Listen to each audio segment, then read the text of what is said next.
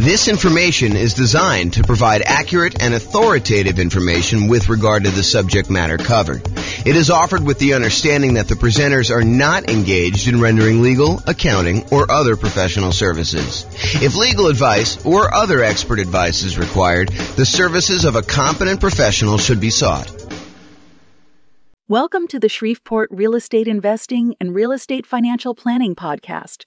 Learn all about investing in real estate in Shreveport, Louisiana, with a combination of real estate financial planning and modeling with numbers specific to Shreveport, plus syndicated, more generalized recordings of live and pre-recorded real estate investing classes. Not all of them specific to Shreveport. Be sure to stay tuned after the podcast for a message from our sponsors. Well, good morning and welcome, everyone. I am your host, James Orr, and this is another class in our series on the dangers, the warnings, the downsides, the risks of investing in real estate. Previously, I think we covered the class on the insurable risk, the things that we can buy insurance to protect ourselves from, things that we could pay someone else to take on that risk voluntarily. In exchange for a little bit of money, they will take on some or all of that risk for us. And that's what we covered in the previous one in this series on risk. But today we're going to talk about the risk of down payment size when investing in real estate. So I will introduce you to a couple new concepts. These are going to be concepts that we'll talk about.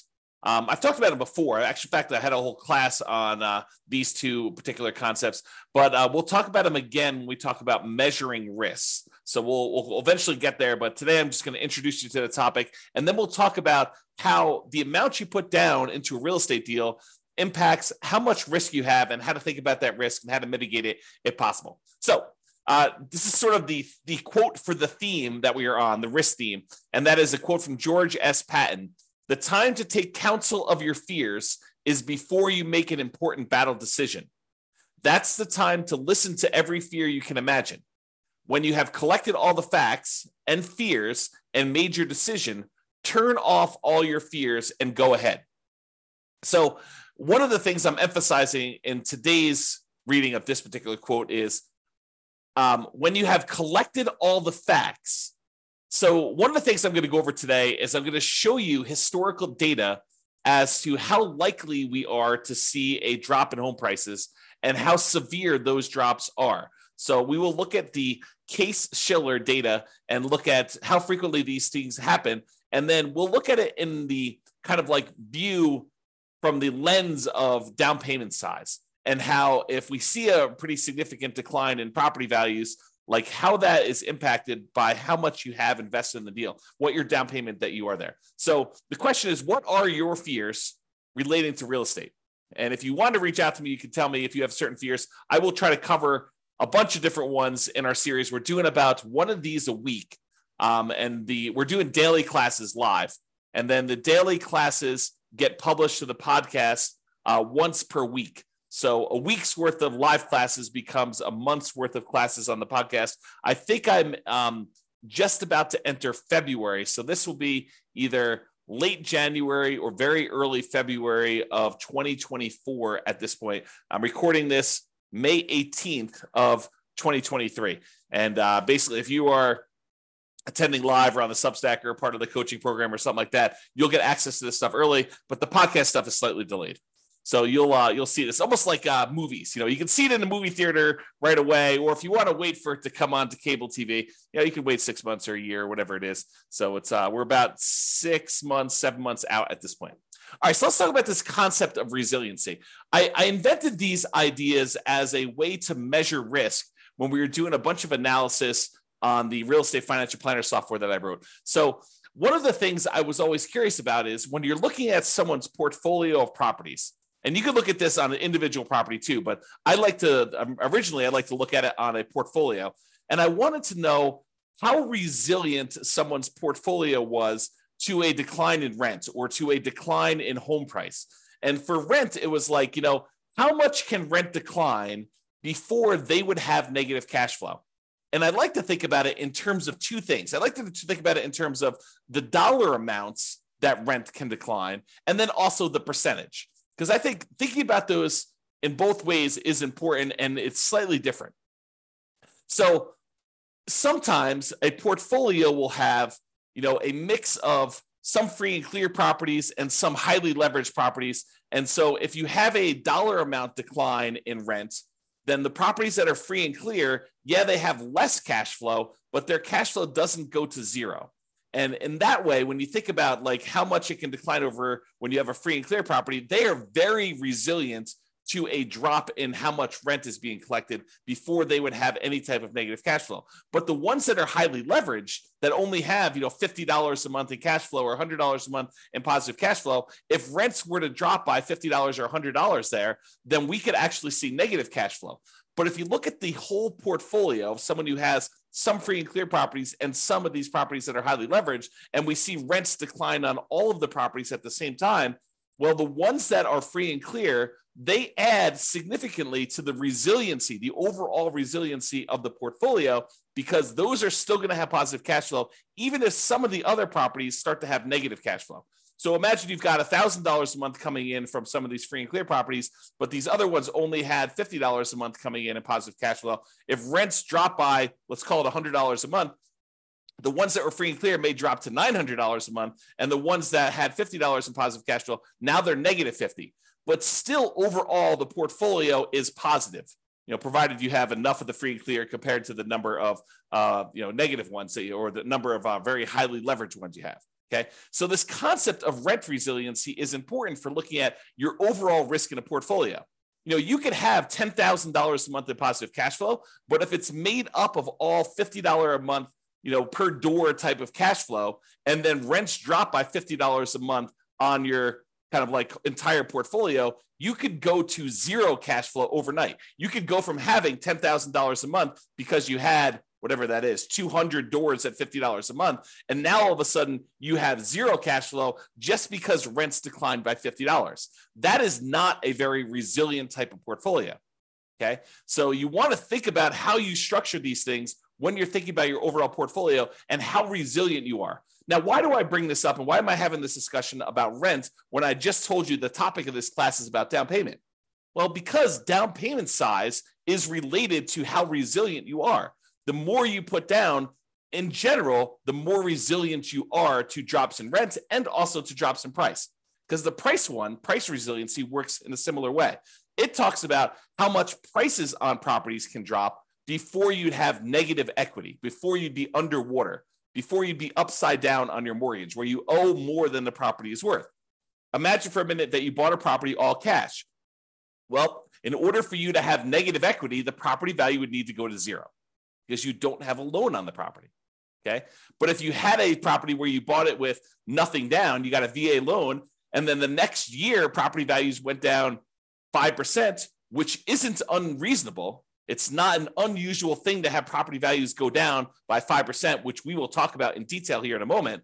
But if property values decline by 5%, now you're upside down. Now you have negative equity in that property, but you also had nothing in the deal. And this is sort of the concept we're going to talk about here, is that when you put nothing down, you're not losing any of your own money directly, at least not in the immediate time. If you hold out through the time period, then you might not lose any money at all if you wait for the market to recover. Okay. So this concept of how much you put down impacts how resilient you are, both in terms of rent and price. And rent is a little bit of a less direct one, but it is still related. It's still correlated. The more you put down, the more you have invested in the deal, the more resilient you are in general. To both rent resiliency, how far rents can drop before you have negative cash flow, and also the price resiliency. Okay, so that's why we're sort of talking about these, and that's why we're going to discuss Case-Shiller. So Case-Shiller, this is a chart from John Wake's website, realestatedecoded.com. If you ever want any charts on the Case-Shiller stuff, John does an amazing job of putting out some updated charts. Whenever they update the Case-Shiller indexes, he updates all of his charts on there, and they're really, really good. You can drill down into most major metropolitan city, kind of like MSA areas, I think is how they break it out. But you can go look at all the different ones. And basically, I just pulled one of, I don't know, 24 charts that he's got up here. And some of them are really, really, really good. Like I should do entire classes on some of the charts that he has. They're just that good. But this one basically shows you home price appreciation.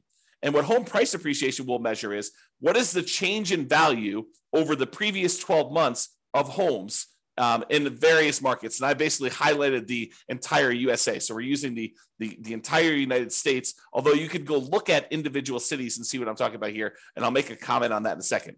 But what it basically does, it shows you like, what is the change in value in home prices? When it's positive, we're thinking it's a positive appreciation or the property value went up. Okay. So all these numbers above this zero line are showing you where the market actually gained year over year, where the property values increased from the previous year on that. And the ones where it's below zero are the times when the property values actually went down in that marketplace. So they went from a year previously, they were higher than they were in that year. Now, just eyeballing this, I want you to understand that, there are lots of times when home prices went up, this is probably 8%, 9%, 7%, somewhere in there. And then there are times in 1991 where this is, slightly negative here, where property values had gone down and then they kind of went up for a while, and they stayed up for, I don't know, whatever that is, a decade or two.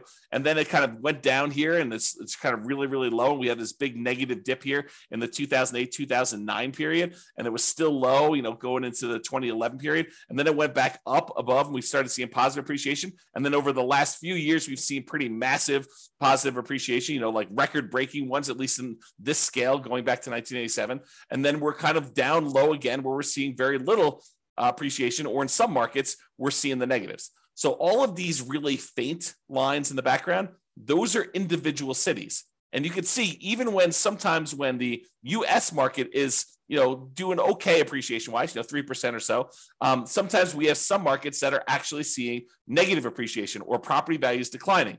And some markets suffered a lot worse than the overall U.S. market did. Like during this example decline during 2008, 2009, we saw values drop to 35% or so doing this. Okay, so markets do matter, and some markets here were up a lot, like over 50%. And you could see over this thing where just most recent time, 2021 to 2022, we had some markets pushing 30%. Kind of like appreciation rates there. The U.S. one, it looks like it's around 20% or so, but there were some markets that didn't go up quite as much. Not any that were negative during this time, but you could see that there's a wide range of these values. So what I want you to take away from this chart is, number one, it's a limited data set. This only goes back to 1987. And I actually, when I went to the source of the data, the source of Case-Shiller, and I'm going to show you 133 years worth of data for this here in a little bit, and I'll summarize a lot of it for you. But I want you to realize that home prices can go up and they can go down. And this is showing you the year-over-year appreciation rate. This can vary by city.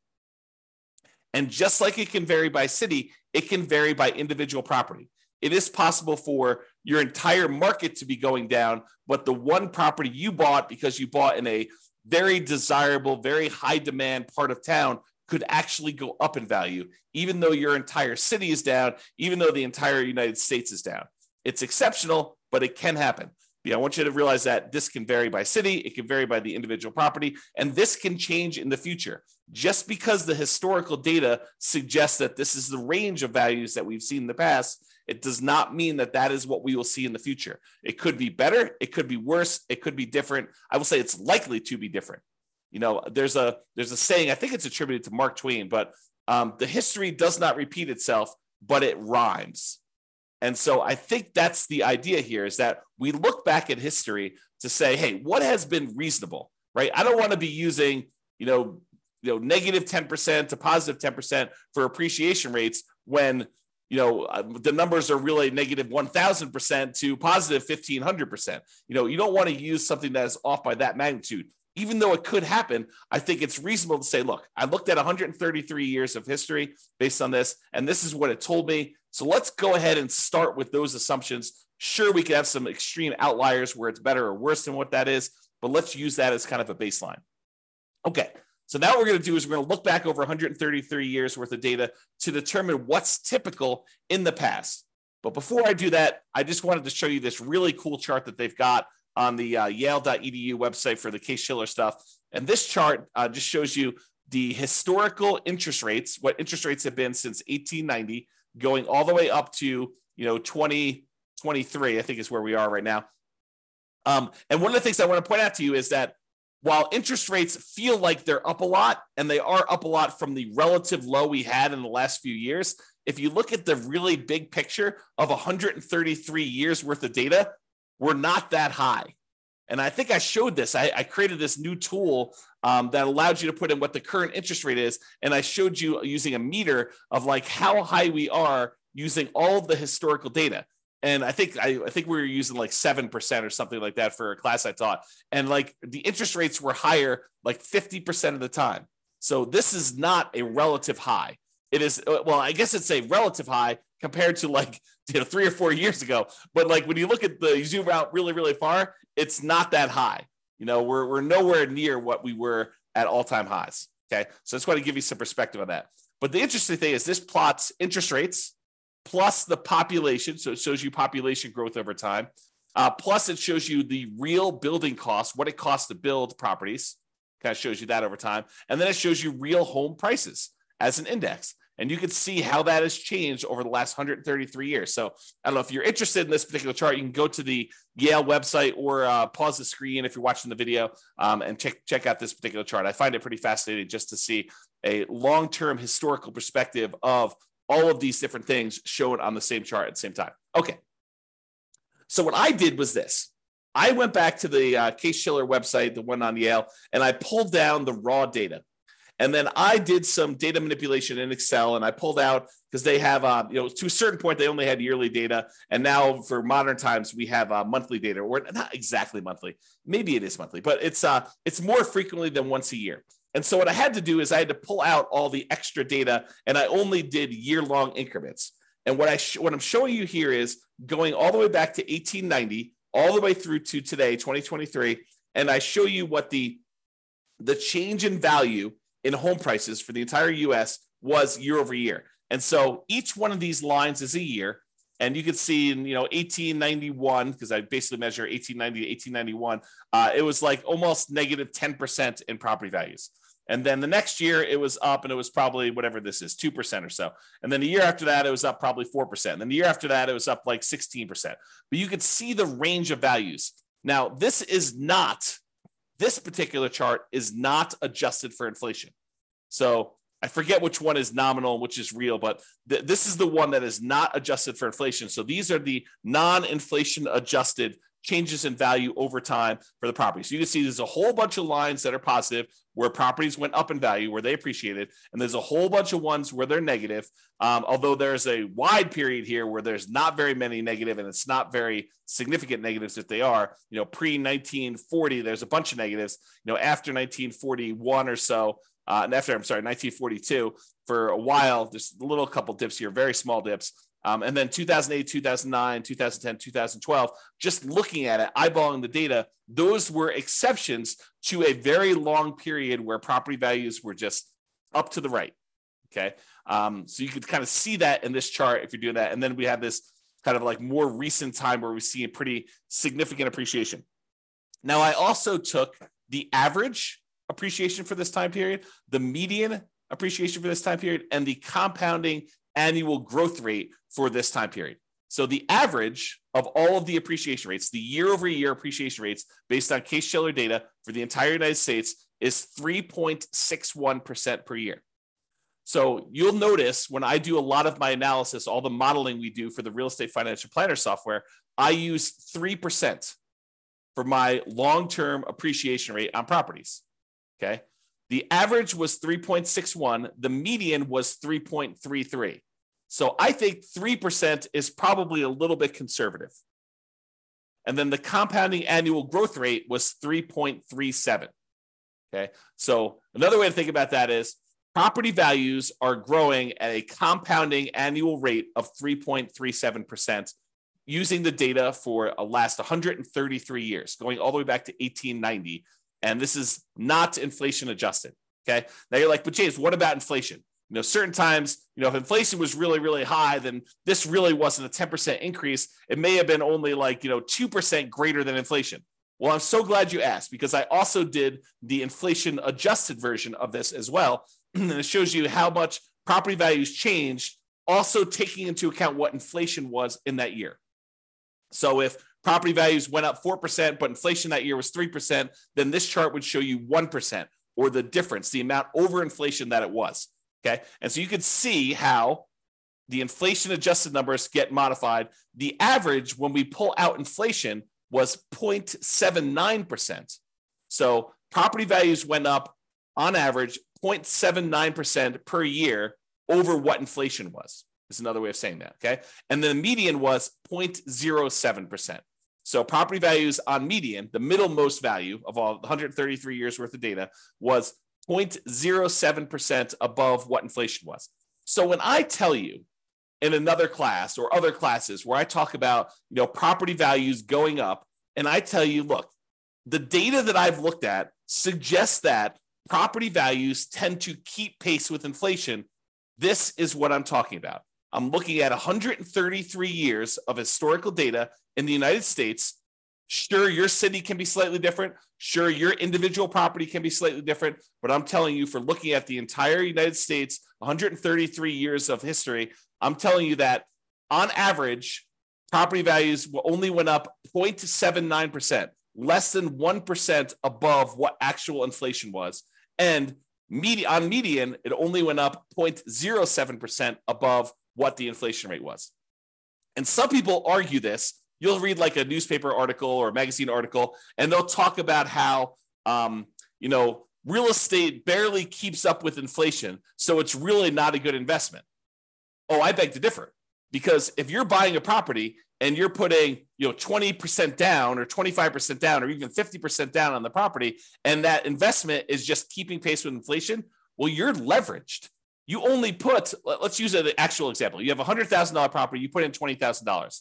If inflation was 3% and the property actually went up 4% in value, then the property value went up $4,000 on $100,000. Okay.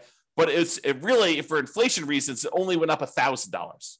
Okay. That's fine, because now you invested $20,000 and you got a $4,000 return, not adjusted for inflation, or a $1,000 return adjusted for inflation. You made $1,000 on $20,000. That's 5%. That's after inflation. So the point is, you're leveraged. You're getting a 5-to-1 return because you are 5-to-1 leverage. You put down 20% or 1/5 of the property value. If you put down half, you'd be 2-to-1 leverage. If you put down a third, you'd be 3-to-1 leverage. If you put down 5%, you'd be 20-to-1 leveraged. If you go and you do the nomad strategy, you get 20-to-1 leverage. So you're getting 20 times what the leverage factor is. Okay.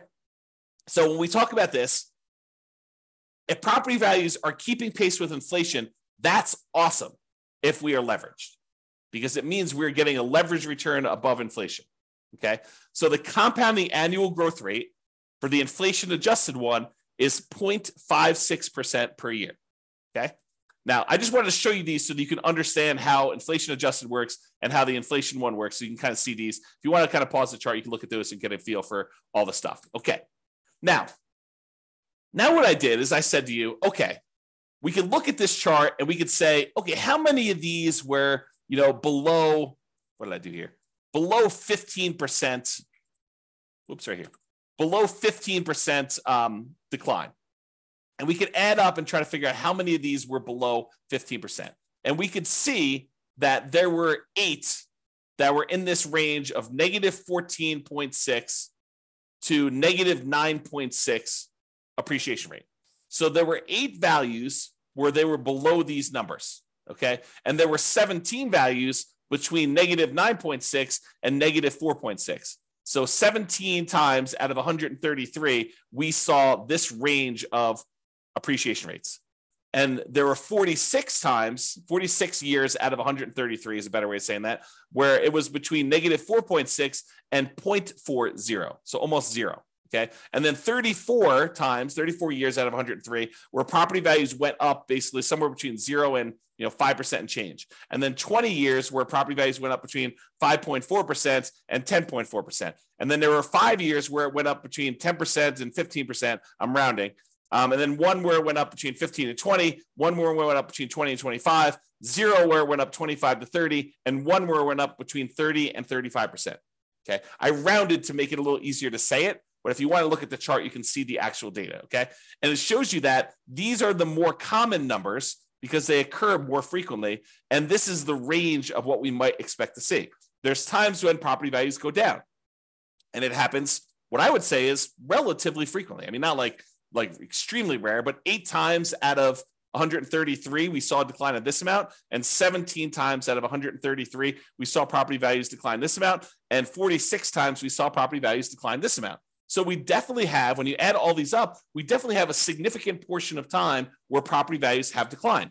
And then we see all of these where property values have gone up. All right. I just summarized this a little bit better, and I'm showing you fewer buckets to make the lesson clearer. So 66 times out of 133, property values declined. They were less than 0 as far as appreciation rate, not inflation adjusted. Okay. 37%, not percent, but 37 times out of 133, the property values went up somewhere between 0 and 5%. So 37 times out of 133, property values went up between 0 and 5%. And then 21 times out of 133, property values went up between 5 and 10% in a year. And then 9 times out of 133, it went up greater than 10%. So we could see just this feeling of what is happening. Now, why am I making a big deal out of this when we're talking about the amount of down payment? Well, I want to talk about the risk matrix. And I think I introduced this in the class we did last time on risk, but I've also taught this previously. And what I want to show you is this idea of risk matrix. So the risk matrix is like in this case, a 3x3 square, although it's rectangular shape just because of the width. And it shows you severity across the top. So these are the lowest severity events. And then these are the highest severity events. So one is a low severe event, property values moving very little in this example, or really large severity events where property values moved greater than 15%, greater than 15% appreciation or greater than negative 15% negative appreciation is what we're looking at there. And then we have on the left-hand side, how likely is this to happen?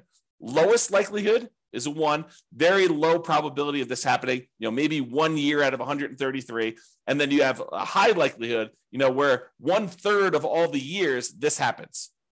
And you can see that the risk for us is where we have something that is very severe, a very large negative event that can happen to us, a very large, ugly thing, bad thing that can happen to us. And also it is very common to happen. This is the highest risk right down here. Okay. The low risk things are things that are not very severe. Okay, so property values went down 1% last year. Oh, ho hum. Big deal, right? And they're not very likely to happen. This happens once every, 100 years. Like that's not a real number, but I'm sort of making it up as an example. So you can see low severity and low likelihood as an example.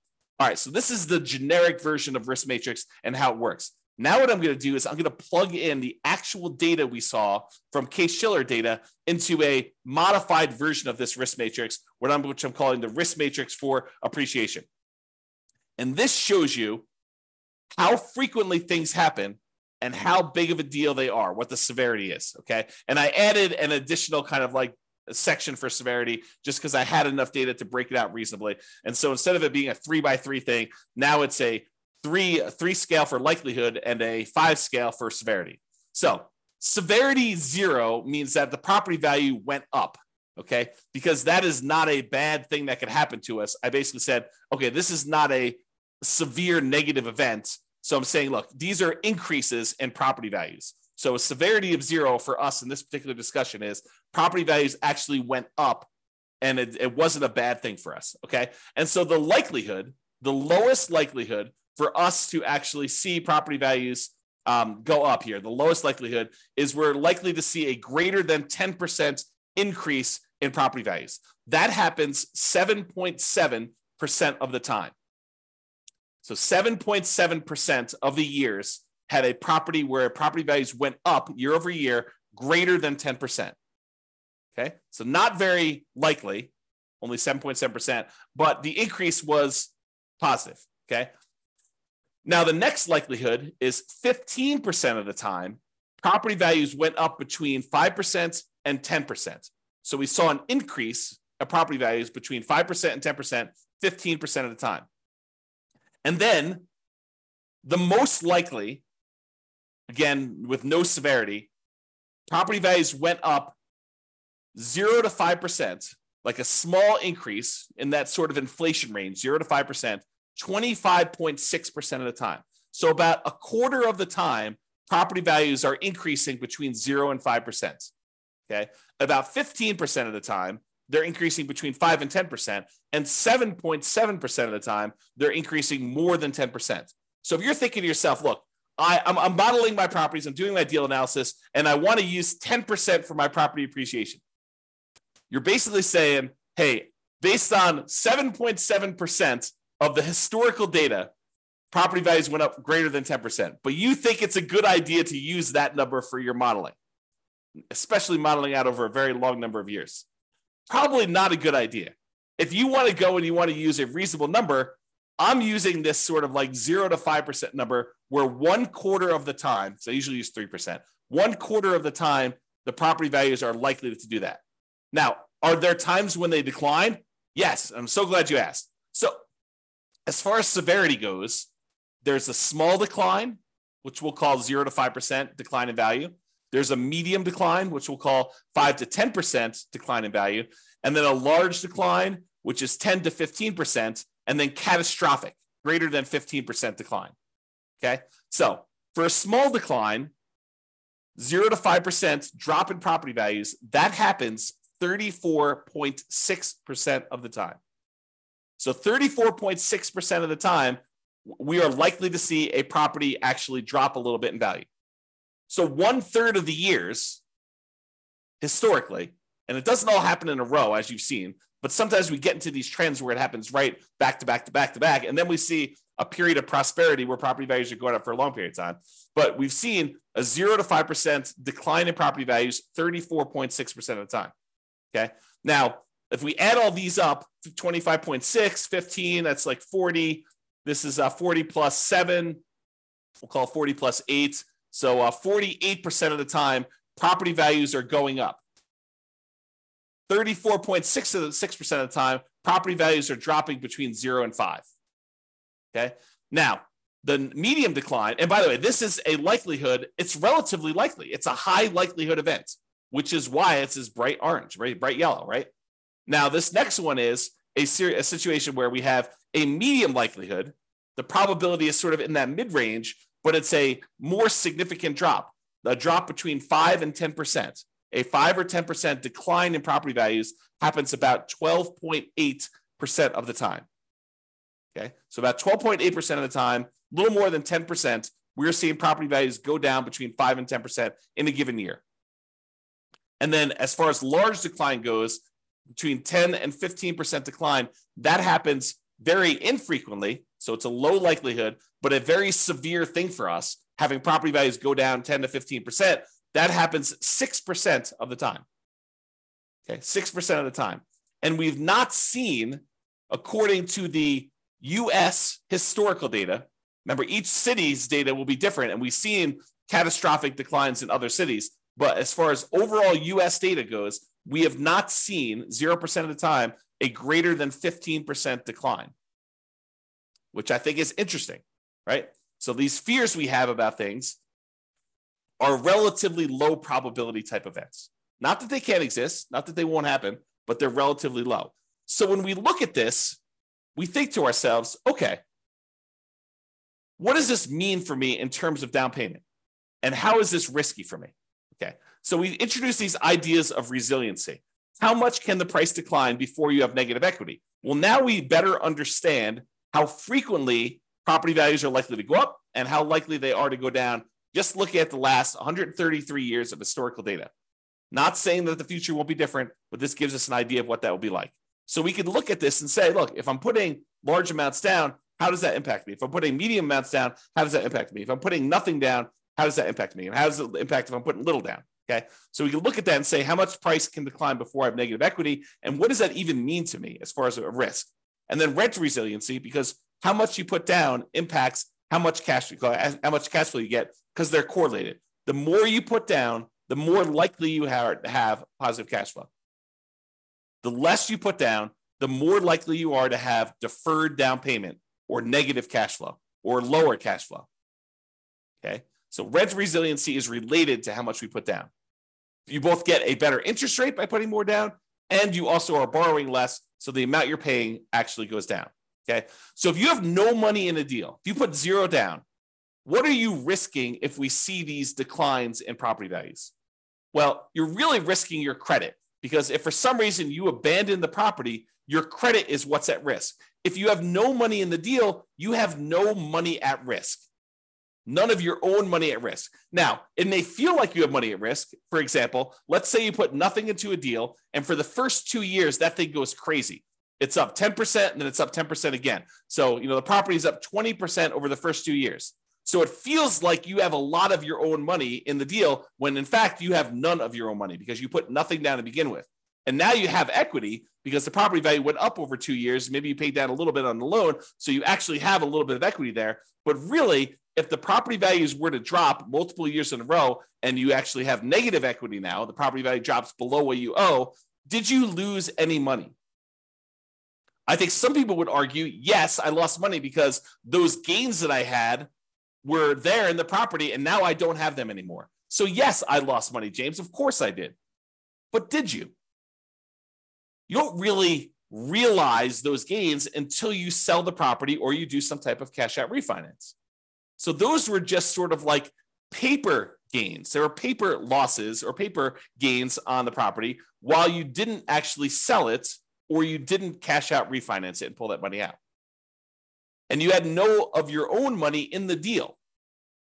Now, if you abandon the property, let's say property values, they drop in half. So you're up 20%, now they've dropped in half. So now you're whatever that is, negative 40% down or something like that, right? So you're down 40% from where you were originally.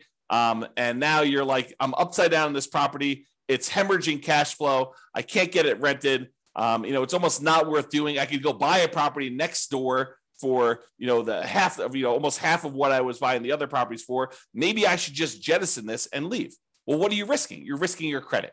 Because if you had a loan on that property and it was tied to your credit report, you're risking that. And then you got to value, what is your credit worth? What is it worth to have a foreclosure and or bankruptcy on your credit? It limits what you could do for whatever it is, 5 years, 7 years, and doing certain things. Your ability to get certain loans comes back relatively quickly. FHA, I think you could do that. Don't quote me on this, but from memory, I think it's like 3 years or something. You can get an FHA loan. Maybe it's even 2. Go check with your lender if you've got questions about that. I don't remember what it was, but you could go get loans after this happens. And you could buy properties creatively, technically, right? I mean, you go and negotiate directly with a seller. The seller doesn't say to you, hey, listen, it's a 3-year term for me to wait for a bankruptcy. No, they'll negotiate with you and they feel comfortable doing the deal. And maybe you give them enough down payment. Maybe they're like, hey, it doesn't matter if you had a bankruptcy or foreclosure yesterday. I don't care. Or maybe you structure where you put together a LLC partnership and you and your partner are buying things and you're half owner of the LLC and they've got great credit and the seller is negotiating and they're looking at their credit to determine if you're qualified, even though you're buying an LLC. I mean, who knows, right? There's all sorts of what ifs here. So what is your credit worth? I think credit's important. It's a great tool for being able to get deals done and for getting great rates and lower PMI and all those other factors that go to things. There's rewards for having good credit, but you got to measure what that is in terms of the risk you have when you're thinking about putting nothing down or little down in the deal. Okay. Now, by putting little or nothing down in the deal, you're much more likely to have negative cash flow in this case, which means your ability to hold onto the property is limited to your ability to continue to feed the property. If you have negative cash flow, that means that you need to come up with money outside of the deal in order to continue to fund the deal. You got a great job, you got great income, you got great, reserves that are protected. You're not at risk of losing those. Then maybe you're not that worried about that because you have great holding power. Now you're buying a single rental property. You've got negative $200 a month cash flow, but you have $1 million in CDs. Do you feel comfortable there? Probably. Even with drops in prices and drops in rents, regardless of you putting nothing down in the deal and having negative cash flow in that case. Okay. Now you have negative $800 a month cash flow and you've got $5,000 in savings. Very different story. Very, very, very different story. Okay. And then measures of debt.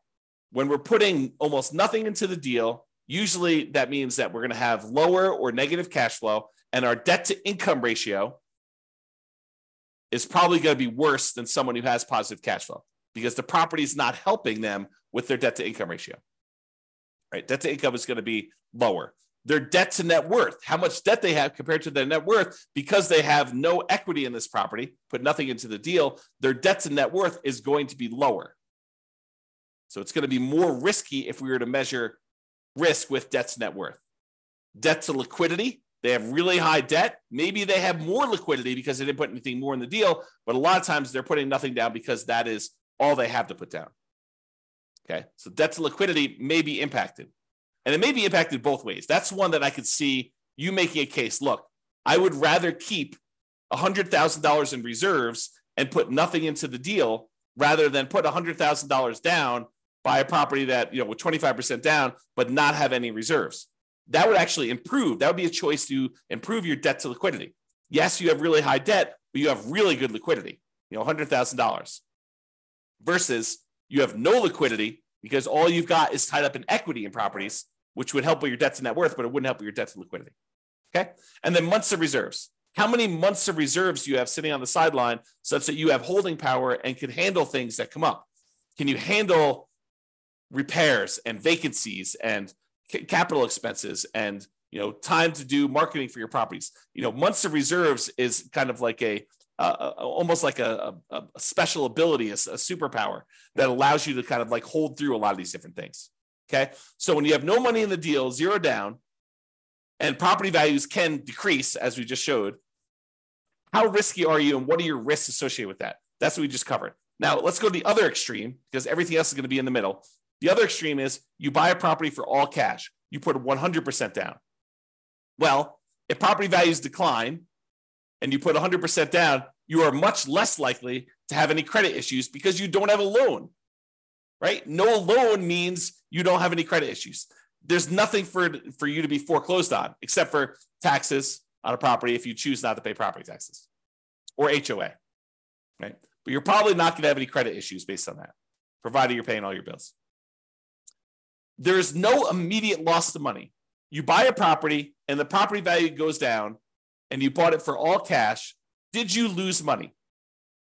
On paper. But you did not necessarily lose any of your money because if you wait 5, 10, 15 years and we look at this historical stuff, it shows that it's likely to come back.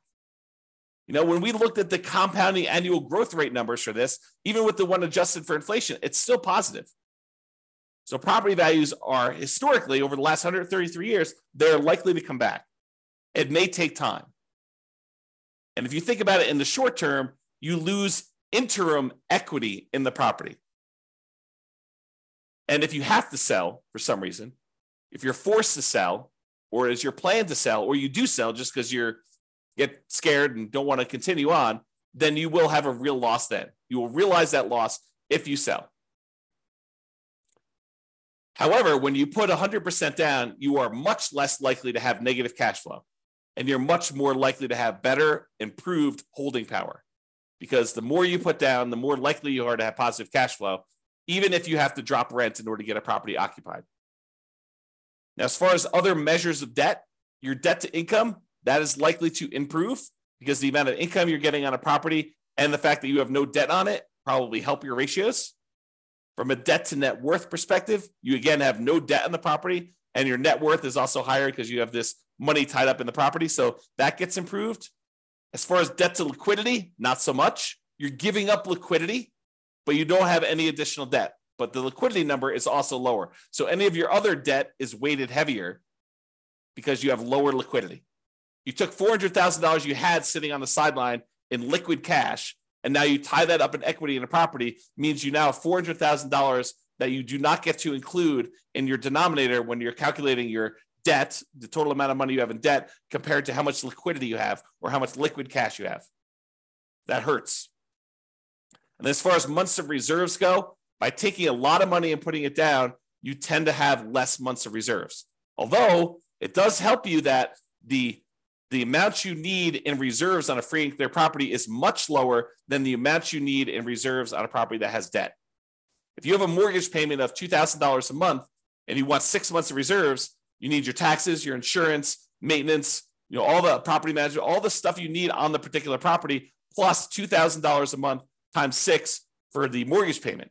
When you no longer have the mortgage payments, that goes away as part of a reserve requirement because you don't need to have the $2,000 a month in reserves because you don't have a mortgage payment to have reserves on.